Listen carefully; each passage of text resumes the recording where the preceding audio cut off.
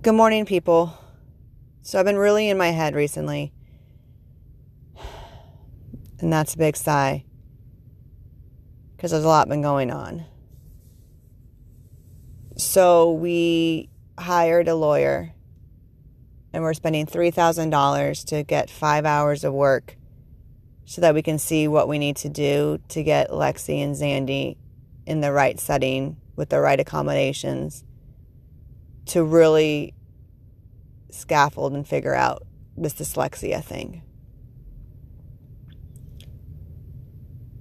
And I just realized going through it all and talking to my therapist at work that even though I have a growth mindset, my heart still hurts. And I think life and parenting in life is about balancing living in your, with a growth mindset and with your mind, and living with your heart and those emotions. And sometimes your emotions take the better of you, and sometimes they overwhelm you, and sometimes they are more. And it's always coming back to that balance so that you can be compassionate and empathetic and kind. But you can also expect great things, do great things, and be great things. And I realized this because as we're getting this lawyer, I just found myself sad and grieving and realizing that my mind knew that it wasn't my fault, but my heart blamed myself. That I should have done this earlier, that we should have been stricter on this, or we should have done that, or we should be more financial place where $3,000 isn't that big of a deal. But it's almost I have to go through that grieving process and go through the heart so I can get to the mind so that I can balance it out and do what I have to do. There's always a moment, especially in the IEPs, where my heart does blame itself. And sometimes it's like this little glimmer of ugh, should have done better.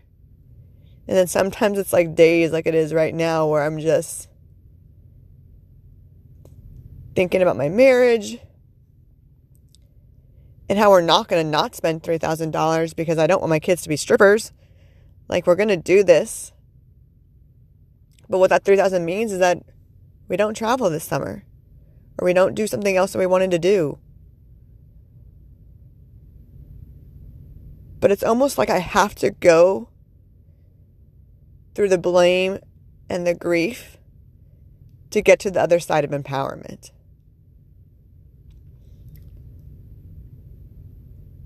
So I guess in a way that it's, yes, I shouldn't blame myself because it's not my fault. But also that it's okay that I'm here, as long as I keep moving towards the other side. It's fine to be where you are emotionally.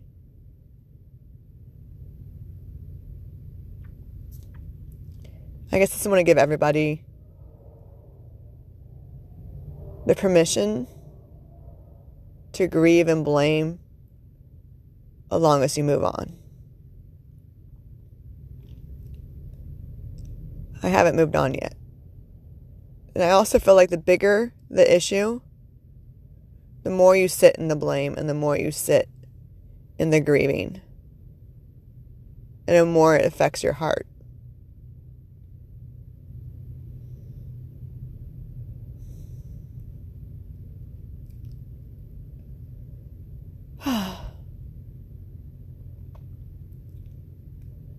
I know I'm not to blame, but this is where I am. And my heart and my mind will get a balance again. And we'll begin conquering the world again. And we'll keep moving forward, doing great things. But right now, I'm just sad. And it's okay to be sad. It's okay to be sad.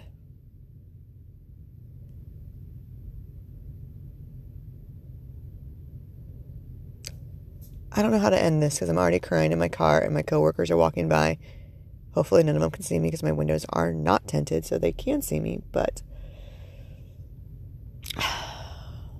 today's mantra is, it's okay to be sad, and my kids will not be strippers. Love you guys.